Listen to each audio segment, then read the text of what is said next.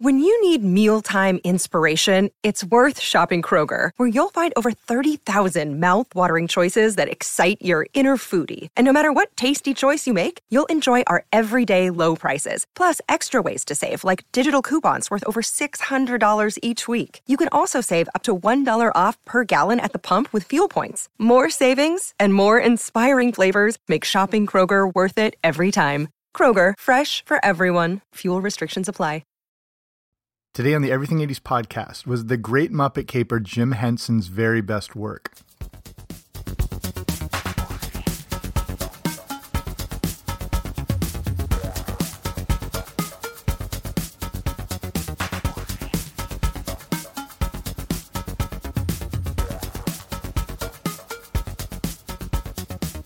Hey there, what's happening? Welcome back to the Everything 80s podcast. I'm Jamie. Thanks for coming on out.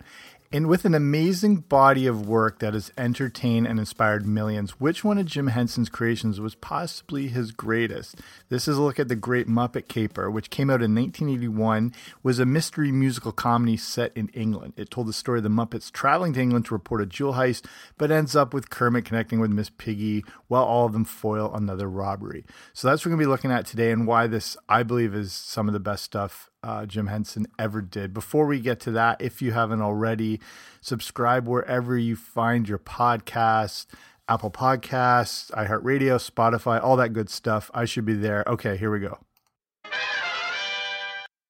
So here's my own quick story to start this off. So the Great Muppet Caper was really unique to me because I'm from Canada, but I partly grew up in England, and the Great Muppet Caper was set there. So the first time I ever saw it was in the country it was based, so it seemed really natural to me.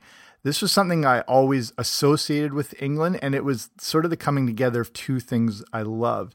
And, you know, obviously, I mean, the work that the Jim Henson Company has done is monumental. I mean, from classics like The Muppets Take Manhattan, Labyrinth, The Dark Crystal, Fraggle Rock, Dog City, if we're going really deep here. I've loved, and I'm sure you have, loved everything Jim Henson has put out. Even The Cube, that's the deepest cut ever. You look that up on YouTube if you've never heard of Jim Henson and The Cube. But to me, the Great Muppet Caper was his best work. And this whole show is going to show you why I think that is. But first, here's a quick recap of what's this amazing and possibly very underrated movie, which still should be on Disney Plus if you can't track it down anywhere else. But we'll get to everything surrounding the self-awareness of the movie and the really unique breaking of the fourth wall, which wasn't a thing yet. But the movie starts out by laying the groundwork that this will be a unique viewing experience. And that's part of what makes this such a standout movie. So we see Fozzie, Kermit, and Gonzo in hot air balloons seemingly floating through the opening credits of the movie. This was shot in New Mexico, where they set up the staging with Animal destroying the scene, and then the camera goes through and zooms into a real balloon in the sky in the distance that actually had the Muppets and the performers in it.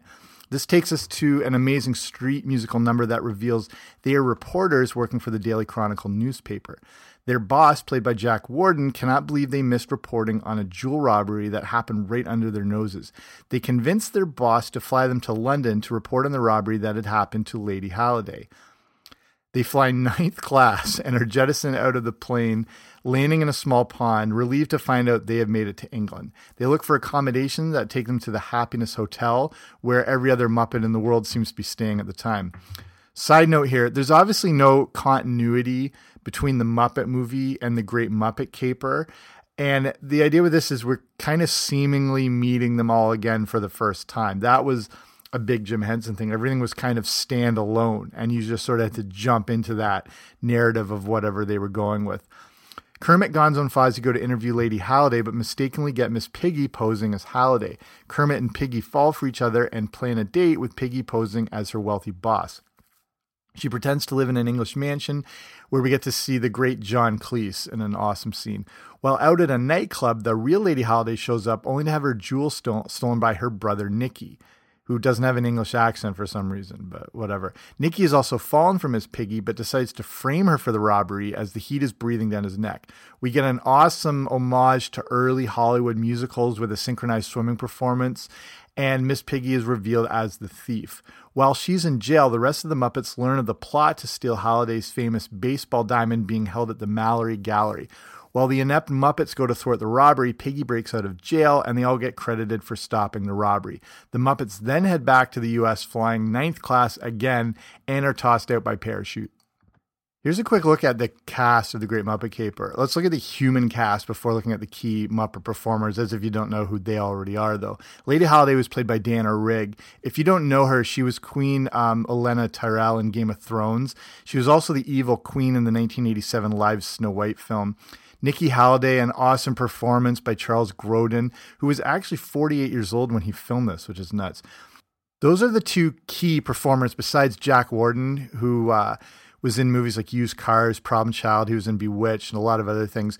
And the rest are sort of classic Muppet cameos. But, this is going back to 1981. So, depending on your age, you might not have been familiar with them. But if you were like, an adult growing up at the time, they were very clear, like Peter Falk, Joan Sanderson, Robert Morley. He was the man by the pond. He's a theater veteran in England. He's appeared in over 100 movies. Peter Ustinov, he's the truck driver. Another English acting legend who appeared in things like Spartacus, Logan's Run. He was on The Muppet Show. And most importantly, if you know this, he was the voice of Dr. Snuggles. The Muppet performers, of course, Jim Henson played Kermit, Rolf, Dr. Teeth, Waldorf, the Swedish Chef. I never knew that till this, I'm embarrassed to say. I had no idea he played the Swedish Chef. He plays the Muppet Newsman, and he also has a cameo in the movie. Frank Oz plays Fozzie, Miss Piggy, Animal, Sam the Eagle. He's also in the movie as a Chronicle reporter. Jerry Nelson plays Floyd, Pops, New Zealand. Also cameo as one of the men in the park. Richard Hunt is Scooter, Statler, Sweetums, Janice, Beaker. He's also cameoed as the cab driver. Dave Goltz plays Gonzo, Beauregard, Zoot, Dr. Bunsen Honeydew. And Steve Whitmire is Rizzo the Rat and Ellipse. So one of the things that makes this amazing is the great music featured in The Great Muppet Caper. To me, it had some of the most memorable music of anything the Muppets had ever done. Music was the real backbone of everything Jim Henson was behind, and I think it's displayed best in this movie. The movie's theme was a mystery musical comedy and really is at the center of all his movies. Among other songs, some of the standouts in The Great Muppet Caper include The First Time It Happens, Hey, a Movie, Happiness Hotel, Steppin' Out with a Star, Couldn't We Ride, with the extremely creepy shot of watching Muppets ride bikes. I don't know why that's so disturbing for some reason. The Muppets Take Manhattan and the Muppet Movie both had memorable songs, but I think during The Great Muppet Caper, they stayed with you more after watching it. I just rewatched this again recently and I've had a bunch of these in my head. Though that one song, Nightlife, if you remember that, if you've seen it, is, I think, brutal. I mean, they can't all be Rainbow Connection, but whatever. The movie, however, is a real tribute to the grand tradition of movie musicals as well as variety shows, both at the core of all things Jim Henson. The First Time It Happens was actually nominated for an Academy Award for Best Original Song, but lost to Arthur's Theme, if you know that one. Miss Piggy, however, won the Youth and Film Award for Best Young Musical Recording Artist for her performance in The First Time It Happens. So explain that one. So keeping all this in mind, what are a few more reasons why I think The Great Muppet Caper was Jim Henson's greatest work? But before we do that, let's take a quick break. A double pleasure's waiting for you. A double pleasure for double midgum. A double great feeling, making you realize double is the one for you. Double fresh, double smooth, double delicious to chew. A double pleasure is waiting for you. Double midgum. A double pleasure is waiting for you. Double midgum. So here's the first reason I think it's Jim Henson's best work. It was the only Muppet movie he ever directed. Henson pulled a lot of double duty in his time, probably actually more like quintuple duty with how much he was doing in the productions. Along with being the key performer, he was also the creative genius, writer, director, and producer. You obviously can't keep up all these things forever, but he had a great team around him, notably Frank Oz, who could take on directorial duties. Because he wore so many hats, The Great Muppet Caper was actually the only movie that Henson ever directed. Due to this, I believe this it has the utmost love and Henson care put into it for that reason. He was making this his total pet project and sharing his love for the golden age of Hollywood and movie musicals. I feel The Great Muppet Caper was the perfect showcase for Henson's whimsy, humor, the love of music, and all the extravagance. They all existed in his other projects, but I feel it was showcased the best here. Okay, the next reason, The Great Muppet Caper captured the spirit of the Muppet Show. And again, depending on how old you are, you might not really know the Muppet Show, or it was a huge part of your childhood and upbringing. But the Muppet Show is an iconic part of television history, and it was a worldwide hit. It started out as 2 pilot episodes in 1974 and then in 1975 airing on ABC. The Muppet Show capitalized on the popularity of variety shows from the 70s, which were all about sketch comedy, musical bits, guest stars. Picture the Carol Burnett Show, but everyone had a variety show at some point. Johnny Cash had a variety show. Paul Lynde had his infamous Halloween variety show special, which is glorious. Watch it on YouTube. The Muppet Show would run from 1976 to 1981 for 120 episodes. The whole world became familiar with all the different Muppet characters, and the opening theme song is one of the most famous in television history. The Muppet Show was nominated for an incredible 21 different Emmy Awards, winning 4, while at the same time winning a Grammy, BAFTA, and Peabody Award. The Great Muppet Caper was the first thing that came out after The Muppet Show ended, and it really brought the whole style to the big screen. Jim Henson said in an interview in 1981 with CBS News that with The Muppet Show, quote, they bring a guest into the Muppet world, and with the feature, we're taking the characters out into the real world, and that's a lot of fun. The original Muppet movie, even with its humor and music, was more of an origin story. The Great Muppet Caper seemed to tap into the zaniness and chaos of The Muppet Show. I believe this was done as the world was now familiar with The Muppet Show and all the nuances to the characters and what made everyone tick. It was like they were able to spread their wings a bit more and make the type of movie more in tune with what we had been watching on TV for the past 5 years. The Muppet Show was big with behind the scenes and seeing how the sausage is made. And I feel this is why they included so much self-reference and breaking of the fourth wall in The Great Muppet Caper. They were being very tongue-in-cheek with the production, showing that they were making a movie while it was happening. Again, that's very Muppet Show-ish. Throughout the movie, they often mock the conventions of most films and let you in on the joke, which you see this a lot today. It's very normal, but very groundbreaking at the time. And sort of side note, the Muppet Show in that backstage style was a big influence on shows like 30 Rock. In 30 Rock, you had even those like mockumentary type shows like The Office kind of borrow from that. In 30 Rock, you had the behind the scenes of what is involved with putting on a weekly variety show. And, with 30 Rock, they often had Muppets on the show. There are even similarities between the two shows and the characters. So Liz Lemon is definitely Kermit. Jenna Maroney, definitely Miss Piggy. Kenneth is Scooter. Tracy Morgan is considered Gonzo. Jack is considered Sam the Eagle. So if you're watching 30 Rock back, you can really see that crossover now. Okay, next reason here. The Great Muppet Caper continued that English connection. England, the Muppets, and Jim Henson all go hand in hand. Henson embraced filming in the UK as The Muppet Show was first embraced by the English. When those 2 Muppet Show pilots were developed, ABC actually wasn't going to go forward with them. Henson was then shopping the concept around to the other networks who also weren't interested.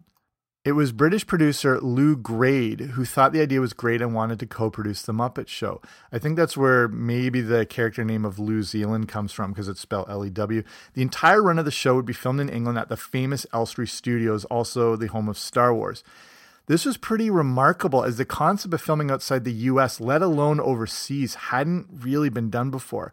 When the show debuted in England in September 1976, it would start by attracting 14 million viewers. This was instrumental in the success of the Muppets as it was broadcast on ITV along with their other franchises, allowing it to have more worldwide syndication. Just 1 year after it debuted in England, it was being shown in over 100 different countries. Henson would continue to embrace this British connection by not only setting The Great Muppet Caper in England, but filming it there too. He would also return to film The Dark Crystal there and even Labyrinth. If you're not a Dark Crystal fan, this is another time to sort of go back and rewatch some of these classics, which I think is still on Netflix. I'm not sure. Things come and go so quick there. And then also the new Dark Crystal series that came out in 2019, which is so phenomenal. And I think a lot of people miss this thing and didn't appreciate how unbelievable it is. And the fact, like, it looks like this awesome CGI production, but it actually uses very little CGI and has a lot of real effects and real puppets.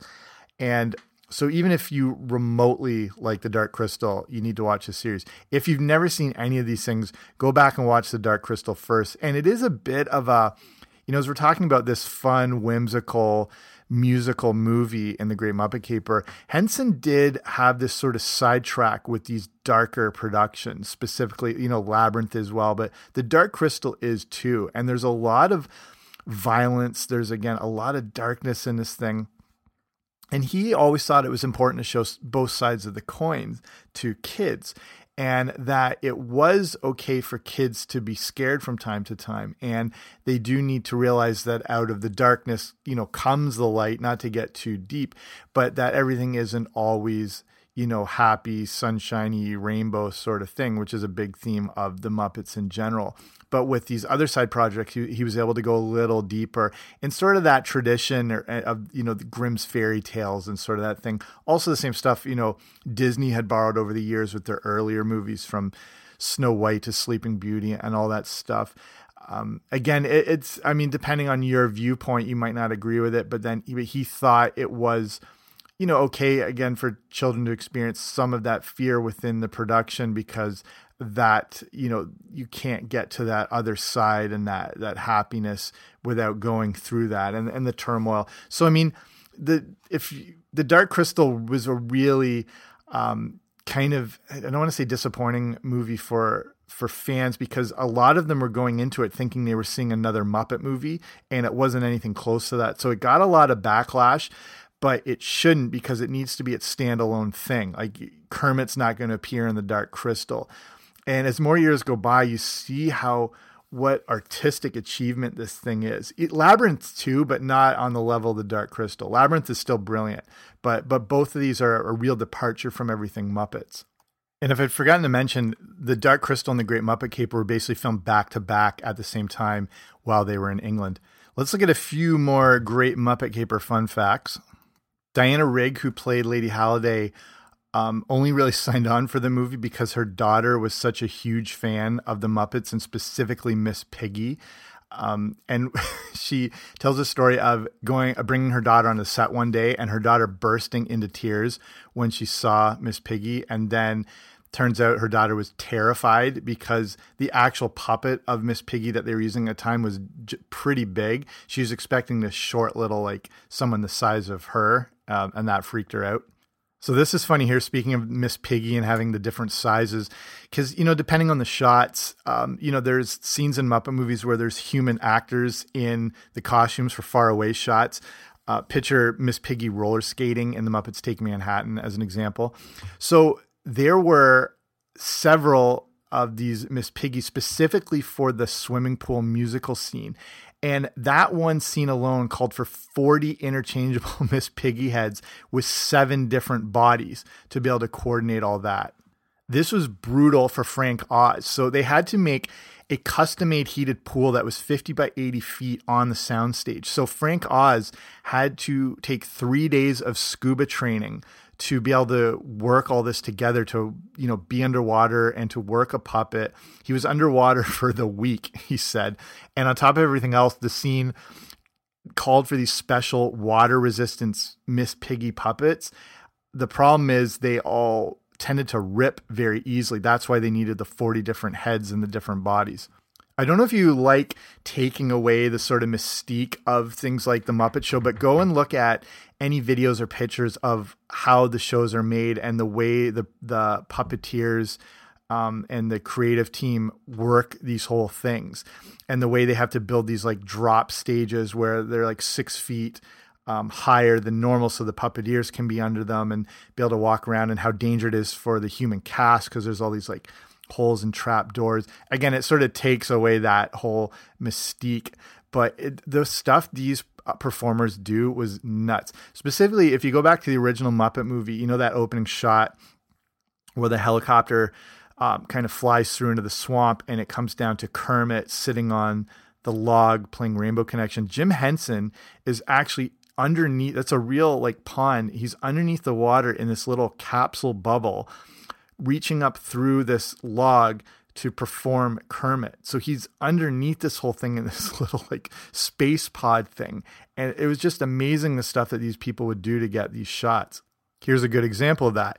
In the scene where the Muppets are having to scale that castle sort of thing that they're trying to get into, they're chased by the dogs and they have to get up the drain pipe near the climax of the movie. That was almost impossible for them to film. They had all these different puppeteers controlling all these different puppets, and they had to lift them upwards in rapid succession. They had to make 11 tiny elevators to get it up. So since space was tight, each one had a small wooden platform that was about the size of a dresser drawer. They're actually up there when this is happening. Every Muppet handler involved with the scene had to stand on one of these without bumping into anyone else who was around them. So the smallest malfunction would have sent like several people crashing dozens of feet to the ground. I forgot to mention this at the beginning. This goes a little deep, and you probably didn't notice this, but in the end credits, they list someone named Amy Van Gilder as Muppet Doctor, and there's an actual story here. So, and it has to do with that opening hot air balloon shot. So, you know, we open with them flying in the hot air balloon, then the trio crash lands into the busy street. For Fozzie, or for the puppet of Fozzie, it was a little rough. Part of the scene was filmed on location, like I said, in New Mexico. And at one point, the Fozzie puppet was torched by the propane burner. So this Amy Van Gilder, who was one of the veteran puppet makers for the Henson Company, had to come through and rescue and fix him up on site. They didn't think to bring backup puppets. They thought this was an easy shot. She also makes an appearance in the movie. She's with the Jim Henson cameo when he's eating at that fancy restaurant where they do the musical water scene. She's sitting there with him. Okay, one last one before we wrap it up.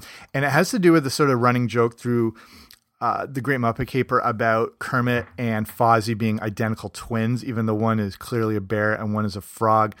And it's never explained in the movie. And it has to do with that the Muppet movie from 2011, which again is really good and maybe underrated again. Maybe a lot of people missed it or whatever. And Jason Segel was in the movie, and he grew up always thinking that joke was hilarious, that Kermit and Fozzie were identical twins. So he recycles that joke for the Muppets, which I never caught. So in that movie, Segel plays Gary, and he's a human, obviously, who has a brother, Walter. Do you remember that who happens to be a Muppet? Again, weird, the script doesn't say anything, but Segel said this was inspired by that weird Kermit-Fozzie identical twin relationship in The Great Muppet Caper. Check that out. Also check out The Muppet Show, which was out a few years ago, I think on ABC. I don't even know if it lasted a season, maybe 2 seasons. This thing was so good. Again, people either ignored it, missed it, didn't appreciate it. It does this sort of double self-referential thing again, where it's done in the mockumentary TV style, like The Office, like 30 Rock, where it's, they're talking to the camera, they're following them around. So they're showing the production of how a show works based on The Muppet Show, which was already a show about how a TV show works. It's so good. It's so well written. Again, no one saw it. It's people missed out on this thing. Okay, so that's the rundown on The Great Muppet Caper, one of my favorite things done by Jim Henson, and I believe it's his best work. He took all the aspects that he had poured into the Muppets and he put it into one movie. It's fun, musical, wacky, doesn't take itself too seriously, all the traits that are generally embraced by Henson and the Muppets. I think it's the most fast-paced Muppet movie, pulls you along for the ride and just keeps moving the whole time. After all these years and all the different Jim Henson content, it's the one I always find myself wanting to watch the most. I don't know if you feel that way, but that's why, to me, it's a standout. Okay, we're done. Thanks for listening. Hope you enjoyed this. Hope you remember this movie or it's motivating to go back and watch it again. But thanks for taking the time to listen to this show. Again, if you haven't already, subscribe wherever you find your podcast. I should be there. I'll be back soon with a new episode. Don't you dare miss it.